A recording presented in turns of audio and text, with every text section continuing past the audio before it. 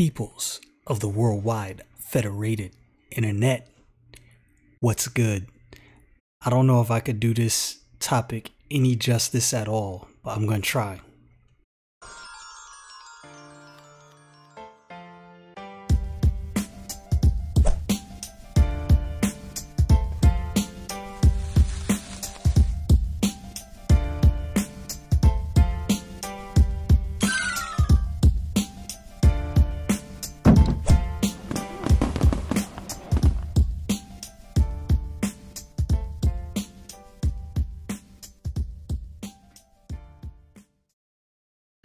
It always amazes me that throughout history, there's conclusions that people come to and things that people quote unquote discover that really, if they would have just looked to the Bible, it was actually there the whole time. The wisdom and the knowledge and the understanding on a lot of these topics were written down, recorded in the Bible, and there for everyone to enjoy a long time. So we gonna get into some of that. In the book of Proverbs, chapter 22, in verse 7, the Bible says, "The rich ruleth over the poor, and the borrower is servant to the lender." It's real simple, real to the point. Not really much to be confused about that. Although when you look at society and you look at the way things have happened and the way things have played out, it's clear that many don't understand that. I would put myself in that category. I don't exclude myself from these things.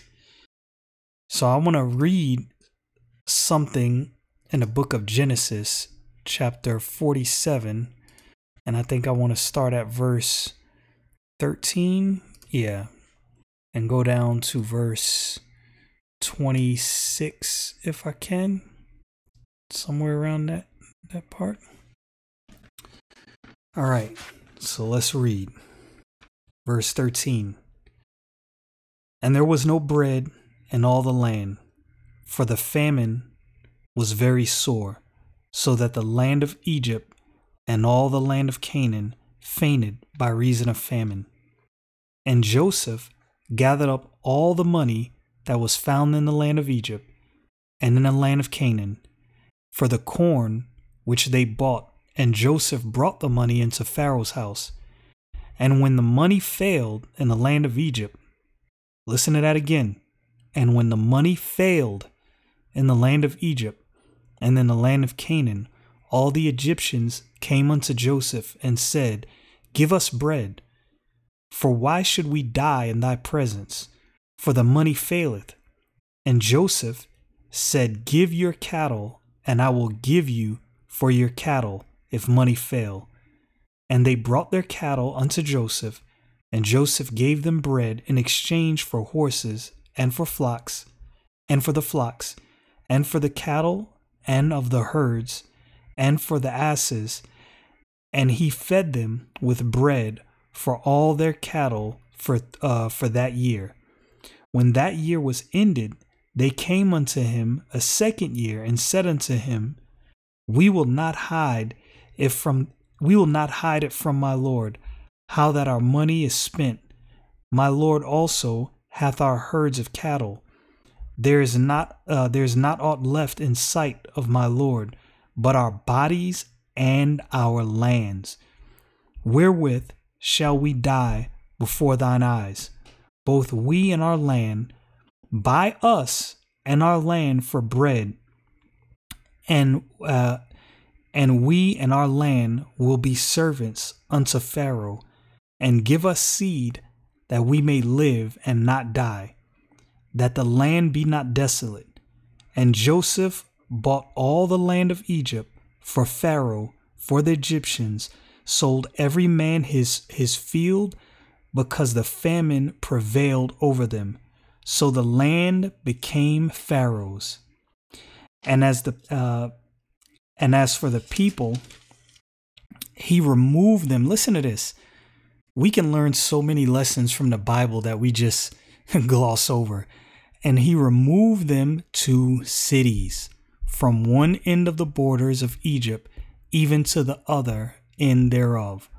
Only the land of the priests bought he not, for the priests had a portion assigned them of Pharaoh, and did eat their portion which Pharaoh gave them, wherefore they sold not their lands. Then Joseph said unto the people, Behold, I have bought you this day and your land for Pharaoh. Lo, here is seed for you, and ye shall sow the land. So now they become servants. They sold their land to Pharaoh. Now they're servants to work on land that they just owned previously. It's crazy.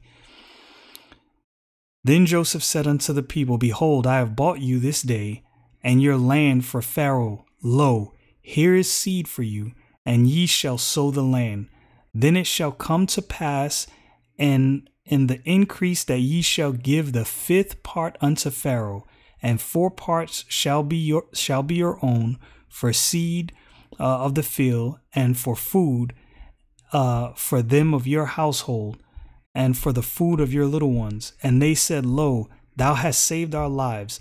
Let us find grace in the sight of my Lord, and we will be Pharaoh's servants. And Joseph made it law over the land of Egypt unto this day that Pharaoh should have the 5th part, except the land of the priests only, which became not Pharaoh's. So these people pretty much gave up their sovereignty and gave it all up to Pharaoh. The borrower is servant to the lender. We don't seem to learn this lesson historically because the Bible is ridiculed. The truths in the Bible are ridiculed, and people view the Bible as fables. No, this book is very true, and everything in it is accurate. And in the book of Proverbs is wisdom from God. The borrower is servant to the lender. You would think that a country such as the United States would have learned a lesson from this. You would think, but that is not the case. I don't know how many of you have ever heard of a place called Jekyll Island. It's in Georgia. Really exclusive place for the rich and famous. But something happened on Jekyll Island. Something that most people know nothing of. And in a lot of ways, the United States of America was transferred from a sovereign nation to a debt slave when this happened. And it happened right under our noses. And I'm not going to say no one was paying attention because this was done in secret. But now in the information age, these things are out in the open. We need to know about these things, and we need to deal with this now that we know. Let's get to this. So I'll post a link to these articles. One is from a site called Jekyll Island History, and the other stuff I have is actually from the IRS website itself. And the reason I did that is I'm not peddling a conspiracy theory. I'm just pointing out some things that are obviously problematic, in my humble opinion. Remember, the borrower is servant to the lender.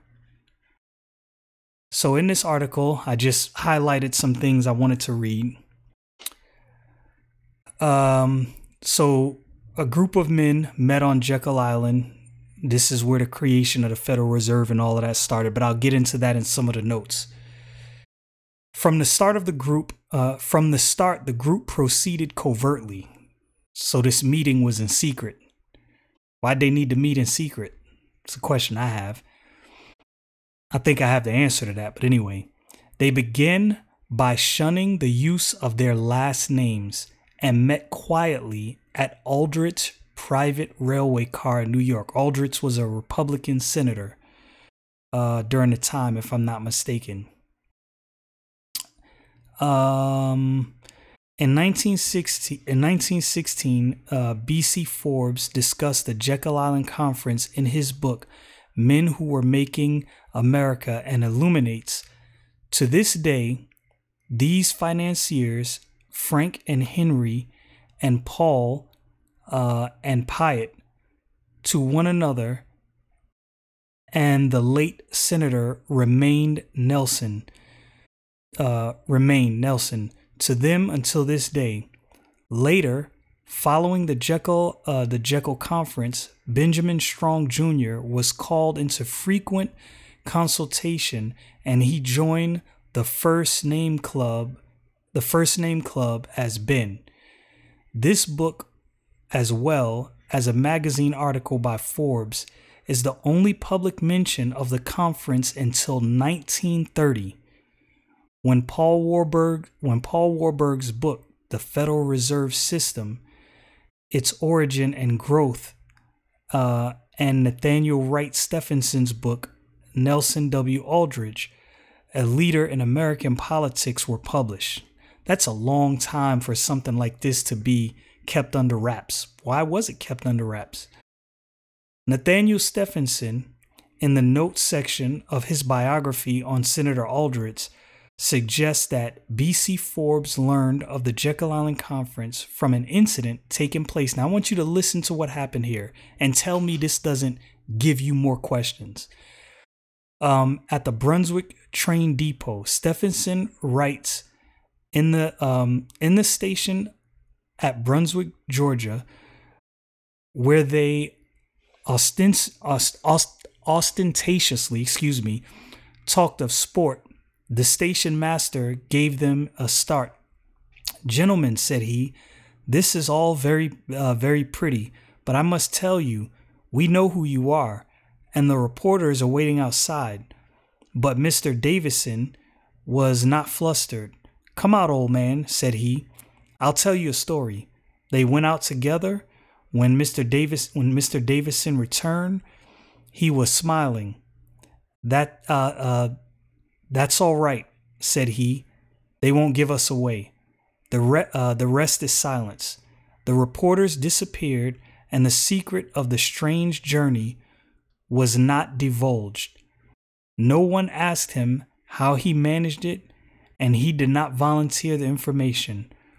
From the Brunswick train station, the men boarded a boat and traveled to Jekyll Island. The Jekyll Island Conference offered a secluded location to discuss banking ideas and enable the development of a plan to eventually become the Federal Reserve banking system.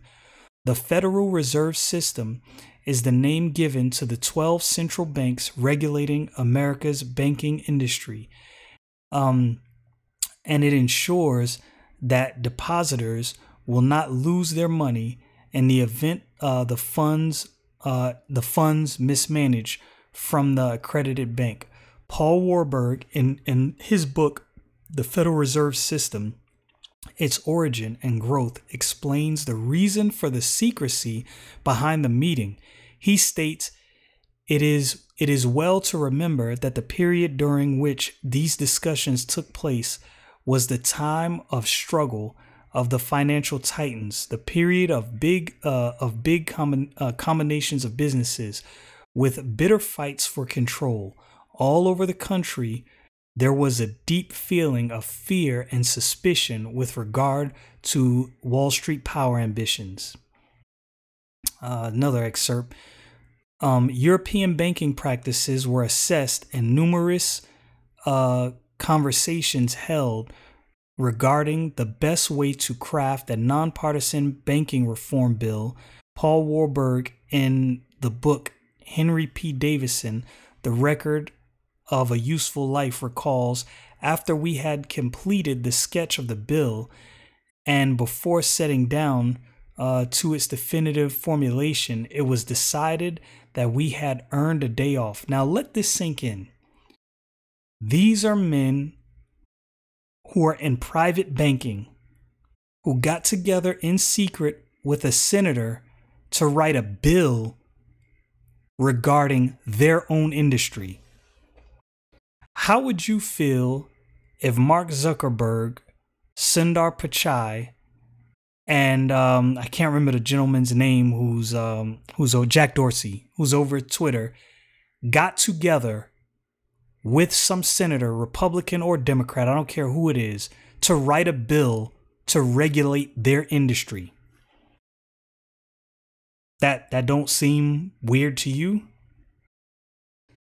This is not even a conspiracy theory. That just doesn't make sense.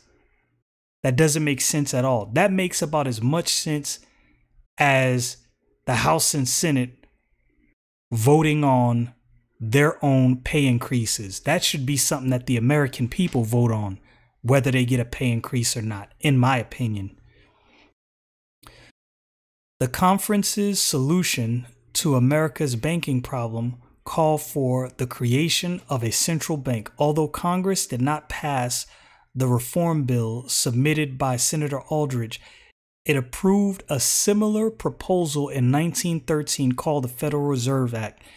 If you don't think what these men discussed on that day, those 10 days on Jekyll Island, if you don't think that what they drafted wasn't heavily used for this 1913 Federal Reserve Act, I have a bridge to sell you in Dubai. Not even Brooklyn. I got one to sell you in Dubai if you believe that. Madness. Things that people don't pay attention to. There's many things discussed in the beginning of this article, but for sake of time, I didn't go over it. One of the things that was discussed is, so part of what happened in 1907, there was a financial unrest. People went and withdrew their money. What they call a run on the banks, withdrew their money. And in my opinion, what these men were doing on Jekyll Island, these were men who owned major banks. They were securing their ability to hold your money hostage. The borrower is servant to the lender. Right? You remember, what was it, 2008, 2009, the crash? I remember watching a news clip where people in New York were going to the bank to withdraw money, and they were only allowed to withdraw, I want to say it was like either $100 a day or $100 a week, something like that. Think about the madness in that. This is your money you earned. You put it in their bank.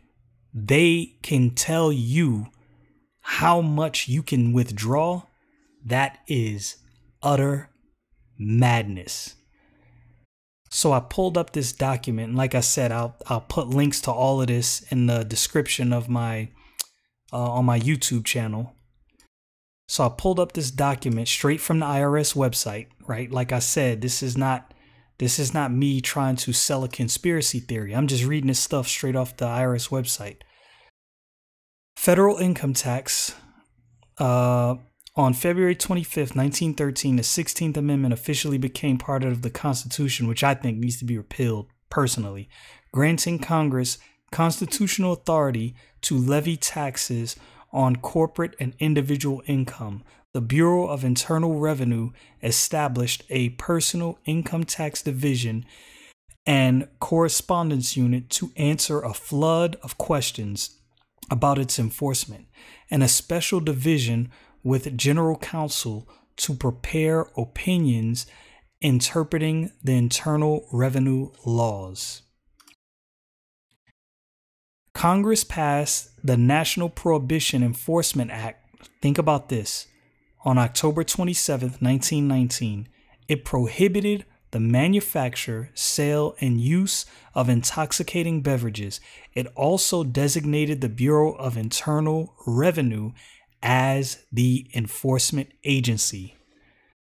How did prohibition work out for us? Yeah, we realized that was a mistake, just like I think we should have realized the Internal Revenue Bureau was a mistake, which eventually became the IRS. Payroll withholding. On August 14th, 1935, Franklin D. Roosevelt signed the Social Security Act. Employees originally paid 1% of the first $3,000 of their salaries to finance the benefits. The law required a new system of tax withholding, which the Bureau of Internal Revenue had to collect and turn over the Social Security Trust Fund. It also created an unemployment compensation program and laid the foundation for the modern payroll withholding. The Roosevelt administration hoped to pay for at least half the cost of World War II by increased taxation. The 1942 Revenue Act sharply increased most existing taxes, introduced the victory tax, a 5% surcharge on all net income over $624 with a post-war credit, lowered exemptions, and began provisions for medical and dental expenses and investor expense deductions. Still, taxes only funded 43% of the war's costs, 7% short of the goal. The reason I emphasize the last part of that is I want you to think about this. It says that lowered exemptions and begin provisions for medical and dental expenses and investors' expense deductions. The little people don't benefit from that. I just want you to pay attention to that theme here. The little people do not benefit from that. Internal Revenue Service created. In 1952, President Harry S. Truman called for a comprehensive reorganization of the Bureau of Internal Revenue. The agency officially became the Internal Revenue Service on the 9th of July, 1953. Now, I'm not going to read, too much more in that article. I just wanted to highlight those things, but that was the creation of the Internal Revenue Service. I contend and argue for what the Bible says. The borrower is servant to the lender. I contend that the creation of the Federal Reserve, the creation of the Internal Revenue Service, was for no other reason than to exert control over the American population. He who controls the purse controls the people. We saw this played out in the book of Genesis, chapter 47. We saw how that played out. We see what the book of Proverbs says. The borrower is servant to the lender. You don't think these men who met on Jekyll Island understood that? I highly admonish, and I'm going to put a link to this book on my YouTube channel and in my show notes if you listen to the podcast. There's a book by G. Edward Griffin, I believe is his name, called The Creature from Jekyll Island. I gave my copy to my oldest son, and I keep saying I'm going to order another copy. I might do that today. One of the greatest books I've ever read on banking, on a Federal Reserve, and the straight up debauchery carried out by banking cartels going as far back as you can go. Like, it gets deep. And the book is not a conspiracy theory book. It's a book of history and facts. It will blow your mind, the things that you did not know about banking and what some of these major banks and central banks have done to people and countries throughout history. It's astonishing. The borrower is servant to the lender. I'll end with this. I believe the Internal Revenue Service is unconstitutional and should be abolished. I'm not against taxes, as I've explained before in another video from the Bible, right? I'm not against taxes. I'm not at liberty to be against taxes, but the way we pay taxes is unconstitutional. The borrower is servant to the lender. In my humble opinion, that was always the plan.